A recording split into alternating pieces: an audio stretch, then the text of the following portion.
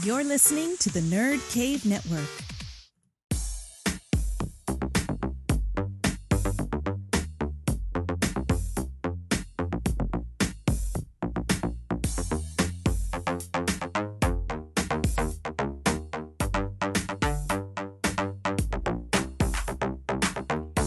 Welcome back to episode 9 of the Nerd Cave Retro Podcast. My name is Jason Robbins.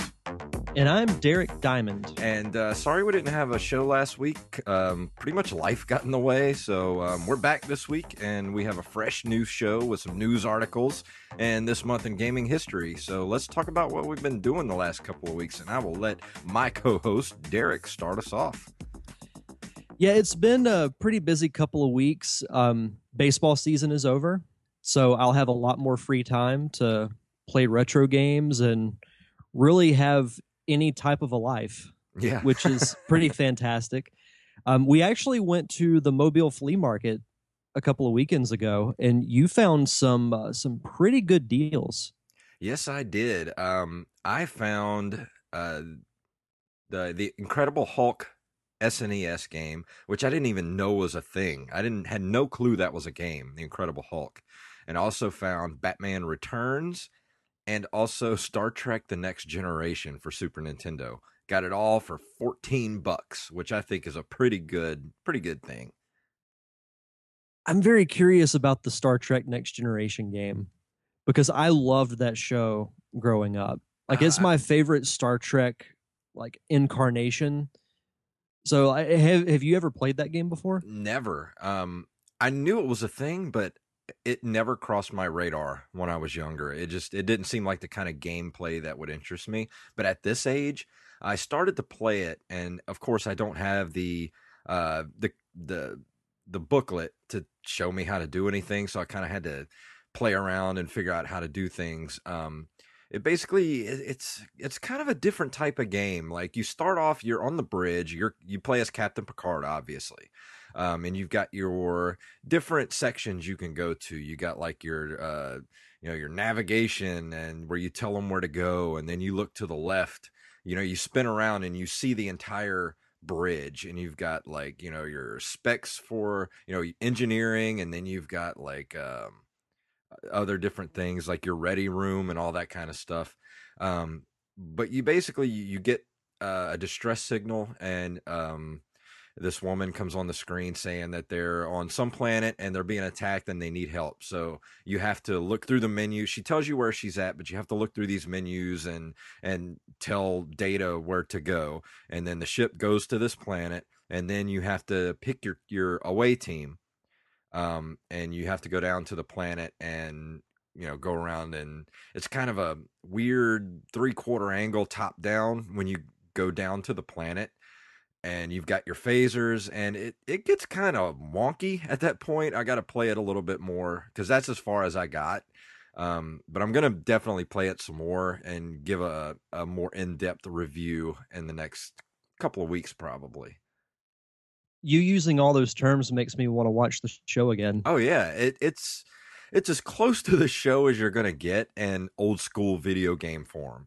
The graphics are really nice on it. They're a notch above most graphics that you're gonna see, especially when you're in the bridge area. I mean, it looks exactly like the show, but of course, it's got that 16-bit the colors pop, and it's just cool when you look at it. You kind of get that feel, that I am in a 16-bit world right now.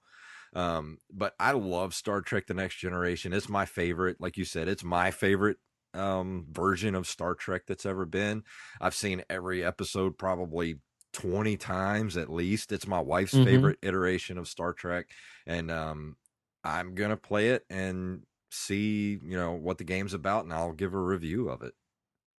Yeah, I'm actually looking at photos from it right now. This does look like a really nice game. Yeah, it's pretty cool. I mean, I like games that give you that kind of freedom of, okay, well, we can go to this planet or this planet, and then you go and you got to look up whether or not you can actually beam down to the planet and what kind of class planet it is. All that kind of stuff is in there. It seems like it's a pretty large game to be, a retro game. Nice. Yeah, at that same flea market, I found a game that I played a little bit when I was younger, which is surprising because I was a huge fan of this franchise. But I found the original Mighty Morphin Power Rangers game That's for fantastic. for Super Nintendo. I think it was only like $6, and it was in perfect condition, which was really cool. I've played it briefly. It's kind of like the Ninja Turtles games that we've described the last two episodes. It's pretty much a side scroller beat 'em up type of game. But growing up, being a huge Power Rangers fan, it just gave me that wonderful feeling of nostalgia that anybody who plays retro games, you know what I'm talking about when you have that feeling of being a kid again, Yeah. playing games, and it was just so much fun. I'm so happy that I found it. Oh yeah, I'm ready to go back to that flea market and see what else I can find. And like I said, I did pick up the Incredible Hulk. I got to play it a little bit, not too much. That one and the Star Trek are in perfect condition. The Batman Returns was a little bit beat up when I got it. I had to do a lot of cleanup on it to get it to look decent. And part of the casing broke, but it still holds together and you're able to play it.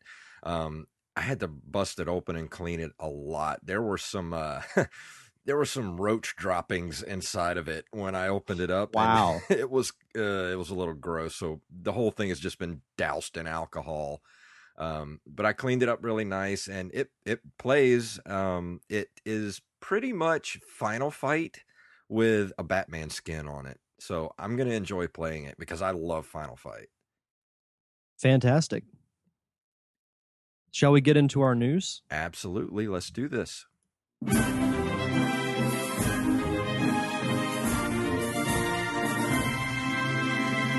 I'm going to let you start us off in the news this week. This seems like a pretty cool article here you've got.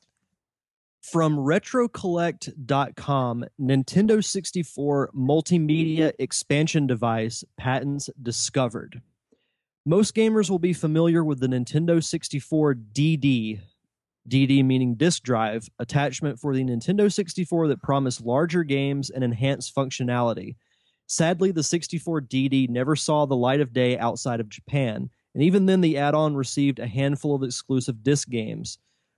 It appears that Nintendo of America could also have been secretly working on an expansion device for the N64, though, as documented by Assembler Games Forum member DS2, who recently discovered a collection of long-forgotten patent documents. And basically what this is, it's basically kind of like blueprints for what was called the Nintendo 64 disk drive. It's an attachment that goes into the bottom of the N64. And what it was supposed to do was add to specific games. And probably the most famous one would be Legend of Zelda Ocarina of Time, where you basically go through the game, but everything is mirrored. So I think it's just every dungeon you go through everything is flipped.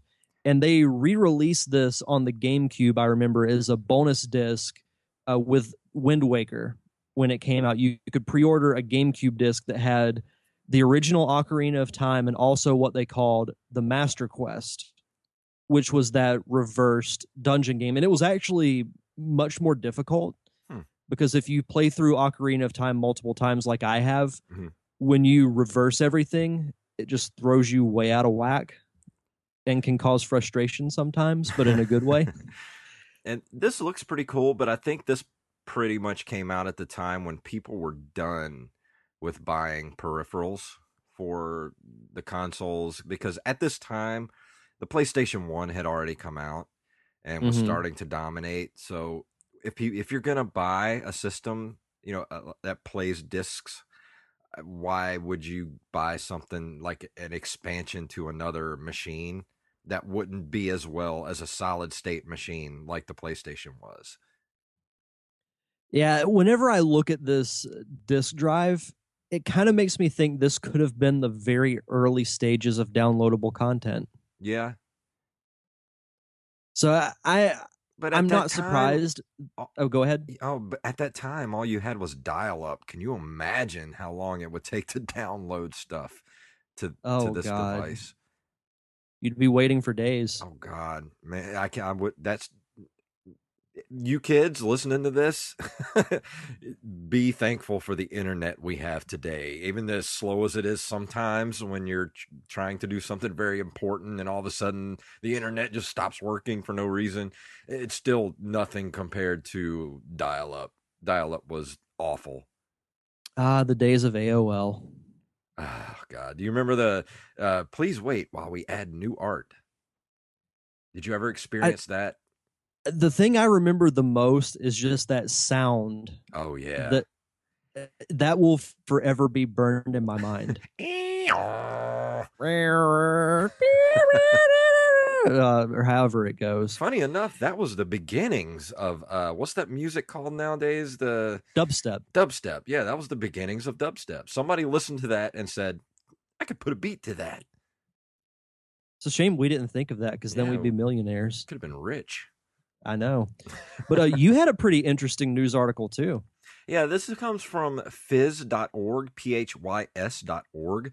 Digital, blah, blah, blah.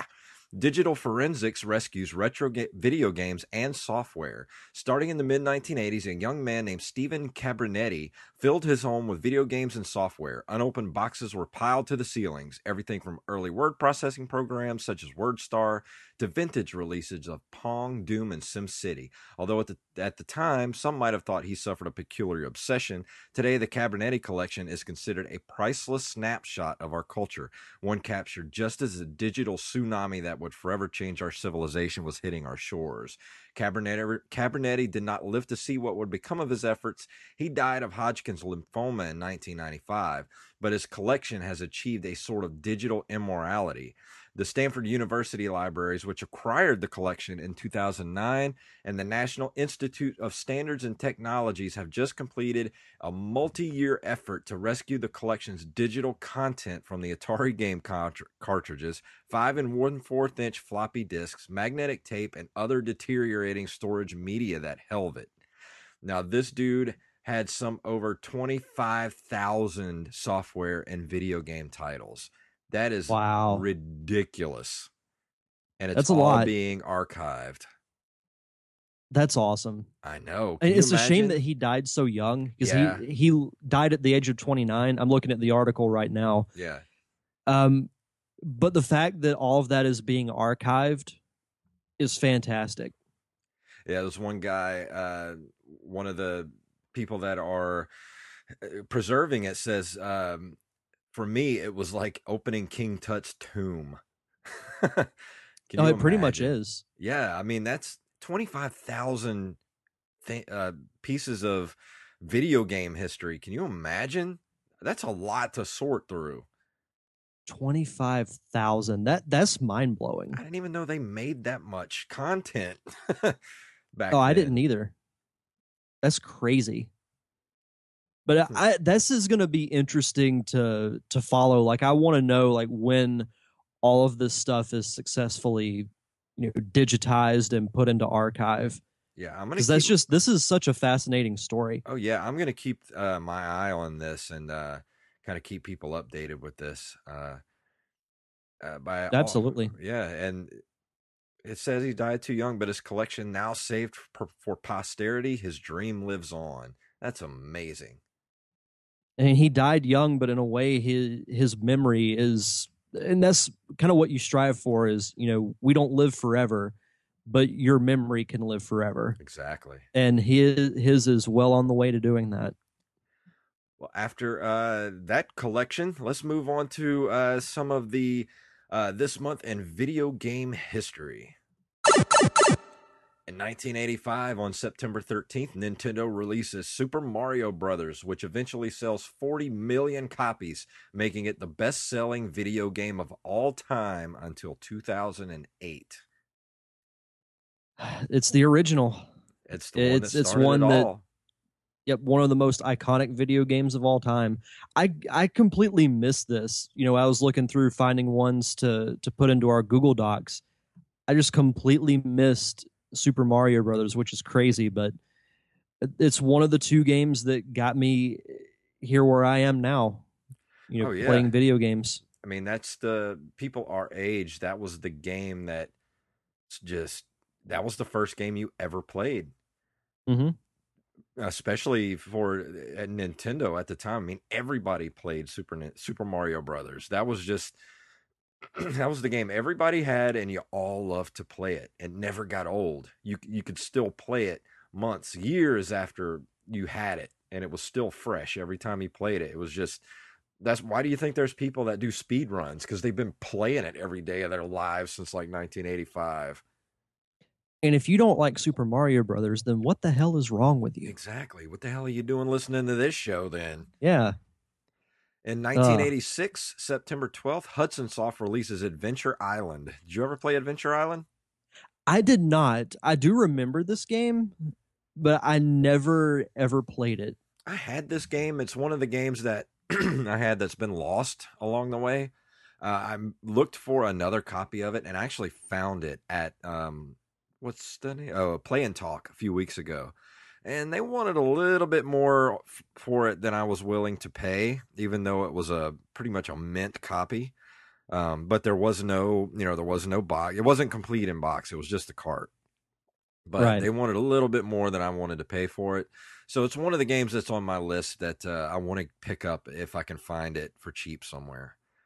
I mean, it's your basic Nintendo side scroller, but it's kind of like Mega Man. It's just one of those games that it may not have been as big as Super Mario Brothers or Mega Man, but everybody that played Adventure Island loved it. It was one of those games that, serious collectors, well, not just collectors, but people that love the Nintendo, this is one of those games that they love that they brings back such nostalgia for that time. Yeah, and like I said, I never played it, but I do remember seeing like the cover art for it and some pictures from it, but I just never played it. Yeah, it's definitely got some iconic cover art to it. As soon as you see it, I mean, it doesn't even have to say Adventure Island on it. As soon as you see that cover, you're like, oh, Adventure Island. Yep. Let's see. In September 23rd, 1993, Sonic CD was released in Japan, which featured the debut of iconic Sonic characters Amy Rose and Metal Sonic. This was after my time playing Sonic. I don't remember Amy Rose. She's a female hedgehog who is, Oh. by modern standards, she's pretty much a stalker. Well, she was like Sonic's number one fan, and at the beginning of the game, she gets captured by Metal Sonic, who is a robotic version of Sonic that can fly. Oh. Okay. This game, it was probably the biggest 2D Sonic game that they ever made because it featured, you had your normal levels, but you could also travel to the past and to the future. Hmm. And in the future, everything's mechanical because Robotnik's taken over, and you have to find, instead of the Chaos Emeralds, you have to find the Time Stones.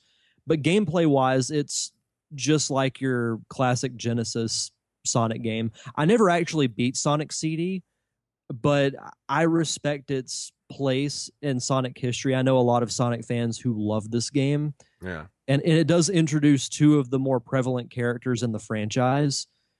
But I will say it's personally not my favorite Sonic game.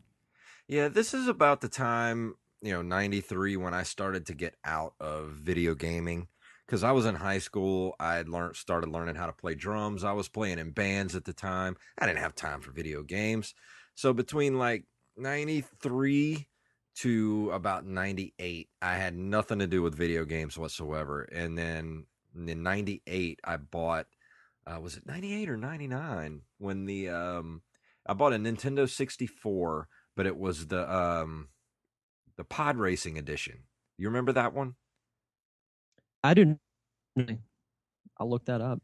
Yeah, there was a pod racing edition of the Nintendo 64, and that's when I got back into video games because that's when Resident Evil 2 was on the Nintendo 64, and I love that game. I played through it about 10, 12 times probably. I see it. That looks cool. Yeah, Is it the that one that looks like a TIE Interceptor? actually, no. I mean, it was just a regular Nintendo 64, but it was boxed. It was the Pod Racer Star Wars edition, and it came with Star Oh, Wars okay. Pod Racer. This does look really cool. It's someone basically built a Nintendo 64. Like they put it inside of Darth Vader's TIE fighter. That's It looks cool. awesome. I want that. Oh, it looks so cool. Oh, I do too. That's I fantastic. wonder what that guy will take for it. Oh, probably more than I can pay for it. Yeah, same here. In 1996, on September 9th, Crash Bandicoot was released for PlayStation 1. This is a franchise I would love to see return. I loved the Crash Bandicoot games, the original trilogy and the Crash Team Racing, which is kind of like a Mario Kart clone. Yeah. But I wouldn't call it a Mario Kart ripoff. Crash Bandicoot was to me like it was a platformer, but it was different than Mario. It was a little wackier, had a very different setting, and it's like I wish platforming would make some type of comeback. Yeah, I did play Crash Bandicoot a couple of times, but I didn't really get into it because I don't know. I was kind of over platformers at that time. I mean, like I said, I didn't really get back into gaming until like 98, 99. So by that time I was into more stuff like the Resident Evil series and things like that. So platformers kind of felt kiddish to me, especially stuff like Crash Bandicoot. But I do think it was a good different take on the platform genre because it was way different than what had come before it. And what's cool is either later this year or next year, the original Crash Bandicoot trilogy is being remastered for the PS4. And I'm very excited to play through those games again. And I hope it leads to like a legitimate Crash Bandicoot 4 being made. I don't know that it will happen, but I would love to see it. Well, I'll definitely have to check it out. I mean, I feel like it was something that passed me by, and I need to go back and check it out because it was just something that I just missed. Maybe one day I'll have to do, like for 1 week, I'll take a different route from the Super Nintendo and I'll do a Crash Bandicoot review. Yeah, we can do pretty much whatever we want on this show. It's our show. That is true. It is our show. And then the last segment of this month in video game history, in 1998, on September 10th, Spyro the Dragon was released for PlayStation 1. I know a lot of people who swear by Spyro, who actually like it more than Crash Bandicoot, but I could never get into Spyro. It just wasn't my thing. I know nothing about Spyro the Dragon. I mean, I know what it looks like. Like I could pick out Spyro the Dragon, but as far as gameplay, I don't think I've ever seen anything from it. I tried playing it once, and like I said, it just wasn't my thing. Props to people, if you're a huge Spyro fan, I'm sorry, but it just wasn't my thing. With PlayStation, I was more of a Crash Bandicoot guy. Yeah, well, I mean, hey, to each his own, That is true. But let's go ahead and move into our review for this week, and you have the review this week, sir. That is correct. And let's play a little music.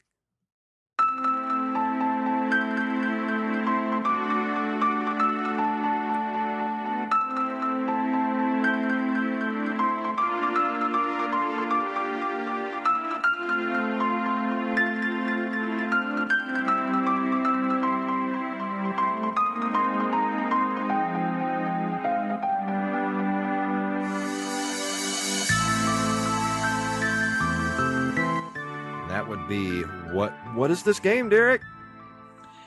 This game is called Secret of Mana for the Super Nintendo.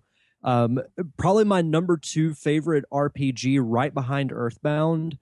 This is a game that I put so many hours into. It was originally released in Japan, and if I get the pronunciation wrong, I apologize. It was originally released in Japan as Seiken Densetsu 2, which translates to Legend of the Sacred Sword. It's a 1993 action role-playing game developed and published by Square, now known as Square Enix, for the Super Nintendo Entertainment System. What this basically is, instead of doing a turn-based RPG game like most games like Final Fantasy and other RPGs, it has real-time battles, meaning you walk around in the field, enemies pop up, and you can directly attack them. The story to this game I thought was very good. It combines medieval with magic and a little bit of what I like to call the human element. There's a lot of love, death, tragedy, and there are a lot of crazy plot points in this game. Basically, what happens is you play as this young kid. His stock name is Randy, but I always named him myself, like most kids probably did. Yeah. He's out at this like fall type area, like the Niagara Falls in a way. He falls and he basically gets like washed away into a river, makes it onto land, and he finds this sword that's sticking out of a stone. He pulls it out, and that unleashes all types of enemies in the world. Some that are very harmless and some that are a pain in the you know what to fight. So throughout this game, you learn that there was basically this mystical force called mana, and it turned out that it was used for evil. So it was sealed away with the sword. So basically, when you pull the sword out, you unleash it. So you have to use it for good to stop this evil empire who wants to resurrect this battleship called the Mana Fortress, which is basically like a smaller scale version of the Death Star. It basically has a lot of firepower and they can use it to control the world. So you basically go to these different points and you have to get stronger, and you learn magic spells, magic attacks. You get two friends that accompany you. There's this girl and a little sprite child, and they can each learn magic. You yourself as the main character, you can't.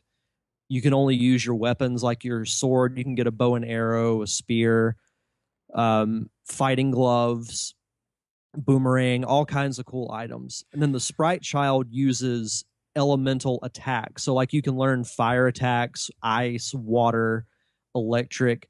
And then the girl learns healing powers and also powers that can enhance your weapons for a short period of time. So does your party work on an AI system, or do you have to kind of cycle through each different character to do their different thing? It goes through AI, though what you could do back in the Super Nintendo days is you could get this accessory called the multi-tap, because the Super Nintendo only had two controller spots, but there are three characters. What you can do with the multi-tap is you plug it into one of the controller slots, and it's basically like a power adapter. And then you can play up to 4 players. Huh. So if you had 3 people, one could be the boy, one can be the girl, and the other can be the sprite child. Or what you can do is, if it's just one player, is you can go to your menu screen and you can select, say, if you want the sprite to be aggressive with his spells, you can set it to that, or you can set it to be more conservative. Or with the girl, you can say, oh, I want her to do physical attacks more, or I want her to constantly be casting healing spells if I'm about to die. See, this sounds like the early days of games like Dragon Age. Yes, it does. There's actually quite a few sequels and spin-offs to this game, though I've never played any of them. This was a game, my uncle had it, and he was the one who really introduced me to a lot of video games.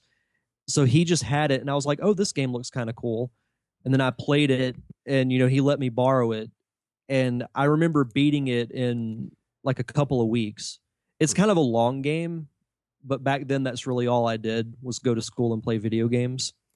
Yeah, this game kind of went past my radar at the time. I mean, I remember hearing about this game, but I never picked it up and played it.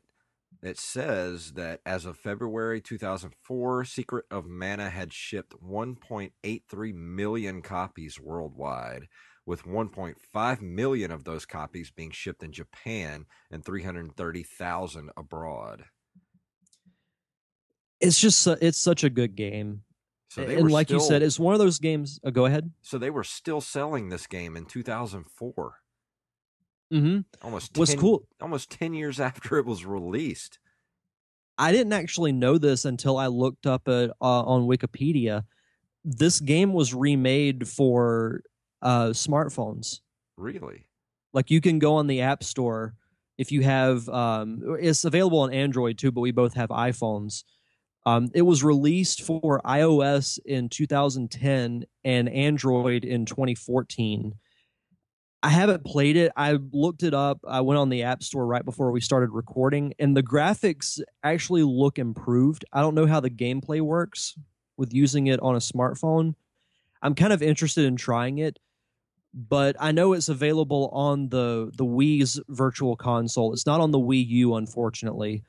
Um, I hope that when the NX comes out, this would be on their Virtual Console or whatever they're going to call their Virtual Console. Mhm. But I highly recommend this game to anybody who loves a good story because, like I said, it deals with, things. It deals with a lot of very human emotions. Like all the characters go through some type of loss. Like the girl, her boyfriend, who's the leader of the military in this world, is basically been brainwashed. The sprite child has lost his entire family, and the boy has no idea who his parents are. Huh. So there's a lot of discovery. Yeah. It's in the beginning of it has kind of a happy tone to it, but as you progress through the game, it gets a little darker, and you just get this impending feel of doom. It says here in 2014, Edge magazine described The Secret of Mana as one of the high points of the 16-bit era. A writer for the magazine noted that 20 years after Secret of Mana's release, its reputation as an SNES action RPG had been surpassed only by that of The Legend of Zelda: A Link to the Past. That's very high praise. It took, let's see, in game rankings, lists the game as the 13th highest rated SNES game. In 1996, Superplay ranked Secret of Mana 8th on its list of the best 100 SNES games of all time. It took 42nd place on Nintendo Power Magazine's 2006 Top 200 Nintendo Games of All Time, and the magazine called it the 86th best game on a Nintendo system. IGN's Top 100 Games list ranked the game at number 48 in 2005, number 49 in 2006, and number 79 in 2007. And pretty much everybody's just rating this thing through the roof. It's really good. Like I said, Earthbound is probably my favorite SNES RPG, but this is a very close second. It's just it has all those cool gaming mechanics. You get to learn all kinds of cool spells. I mean, you get 8 different types that you can choose from. It's a pretty long game, so you have the chance to invest a lot of hours into it. If you like longer story driven games like I do, this is perfect. Yeah. And the replay value is actually really good. Well, So I give this game my absolute highest praise. Well, I'm going to keep my eye out for this. If I find a copy of this, I'm going to snatch it up. Oh, absolutely. I haven't seen one in person ever since I've been looking for SNES games. This has been one that I have yet to see. I've seen a copy of Earthbound, but I haven't seen Secret of Mana. Yeah. Inbox or out. Oh, at the flea market, I saw out of the corner of my eye a copy of Zombies Ate My Neighbors, which is one of the Super Nintendo games that I've been looking really? for. But when I turned and looked at it, it was for the Genesis. I was like, oh man, so close. Ah, so close yet sucks. so far. But no, on a scale of 1 to 10, I would give this game a solid 9. Wow, that high. Yes. All right. It's very good. I would say if I were ranking my top 10 SNES games of all time, it's probably borderline top 5. Like it'd be in the 5 to 6 range. It's very good. I would recommend like watching some gameplay of it just to see if you might like it. Yeah. And the soundtrack is really good. I Well, was actually listening to it before I called you. yeah, it sounded good to me because before we do our show, I go through and I'll pull some clips off of YouTube for the soundtracks of the games, and this one had some pretty cool stuff. It took me a while to figure out what I actually wanted to use for the music because they didn't have it in separate tracks. It was all just one track, so I sat and listened to it for a while and just kind of went back and to the beginning. I was like, well, this is sounds like it's from the maybe the menu page, so that's why I picked what I did. No, it was a good song. It has that feel. It gives you that feeling of the whole game where there's tragedy but ultimate triumph. Yeah. Well, it looks like a great game. I mean, if anybody out there, if you see it, pick it up, play it, and let us know what you think about it. I had actually started earlier this year when I started doing my Throwback Thursday Let's Plays, which you can check out every Thursday on Nerd Cave Gaming's YouTube channel. Cheap plug there. But I had started doing a Let's Play for this, and I just haven't gotten around to finishing it. This is one of the multiple ones that I want to do. So just stay tuned over the next couple of months, and you might see this on Nerd Cave Gaming. Awesome. I got to figure out how to put my stuff on YouTube because all I've got is the old consoles. I got to figure out how to put it through to the internet. I'll have a couple of suggestions that I'll send you off air because I would love to be on Twitch TV playing my old Nintendo. That would be fun. I'll have to find I have an adapter that I use for when I record like GameCube and Super Nintendo Let's Plays. Mm-hmm. I'll have to see if I can find the original link to it, and I'll send it to you. Fantastic. If I remember right, it's really cheap. Okay, cool. Because if I can get that going, not that I have a lot of time to actually play video games lately, because if you listen to the Pop Culture Palette, got quite a few things going on these next few weeks. So hopefully I'll have some time to game before next week, and I'll actually have a review. I'm not sure what I'm going to be reviewing next week yet, but I will figure that out in the next day or so.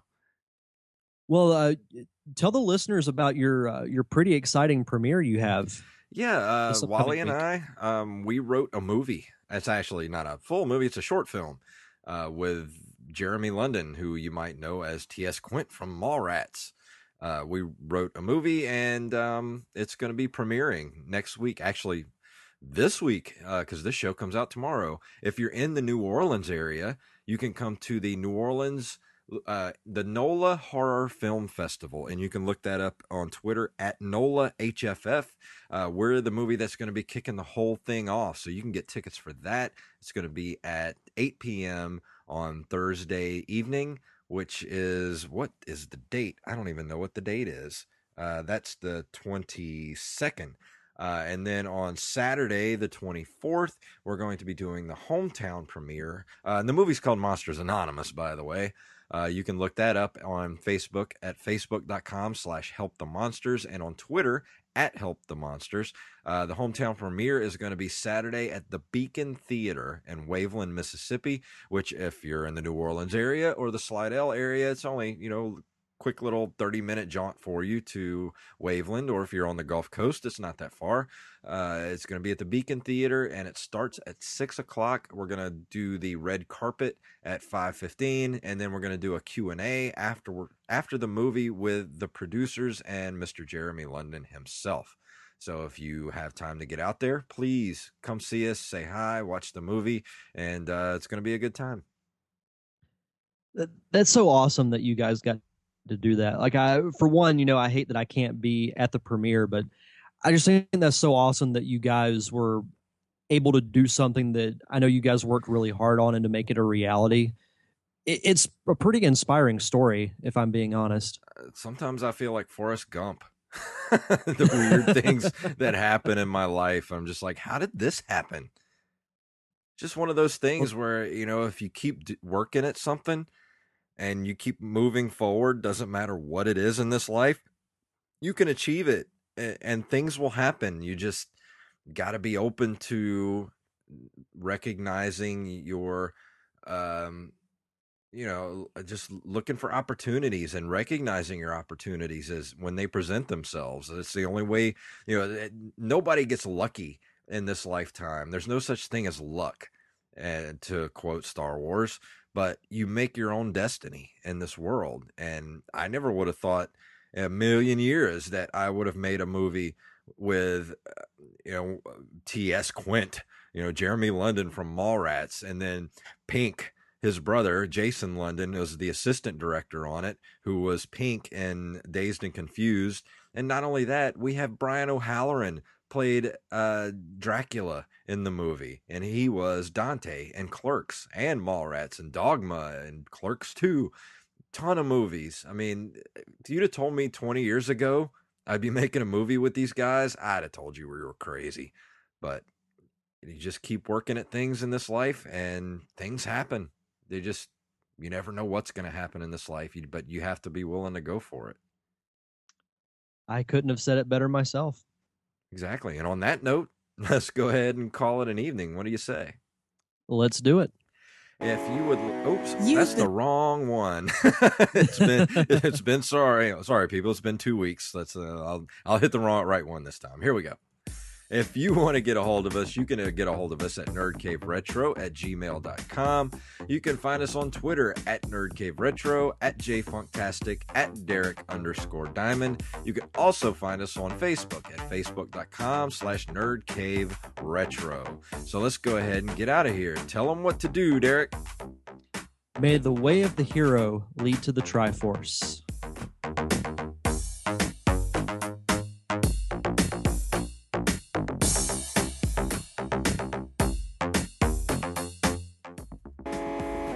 You've been listening to a Nerd Cave Network production.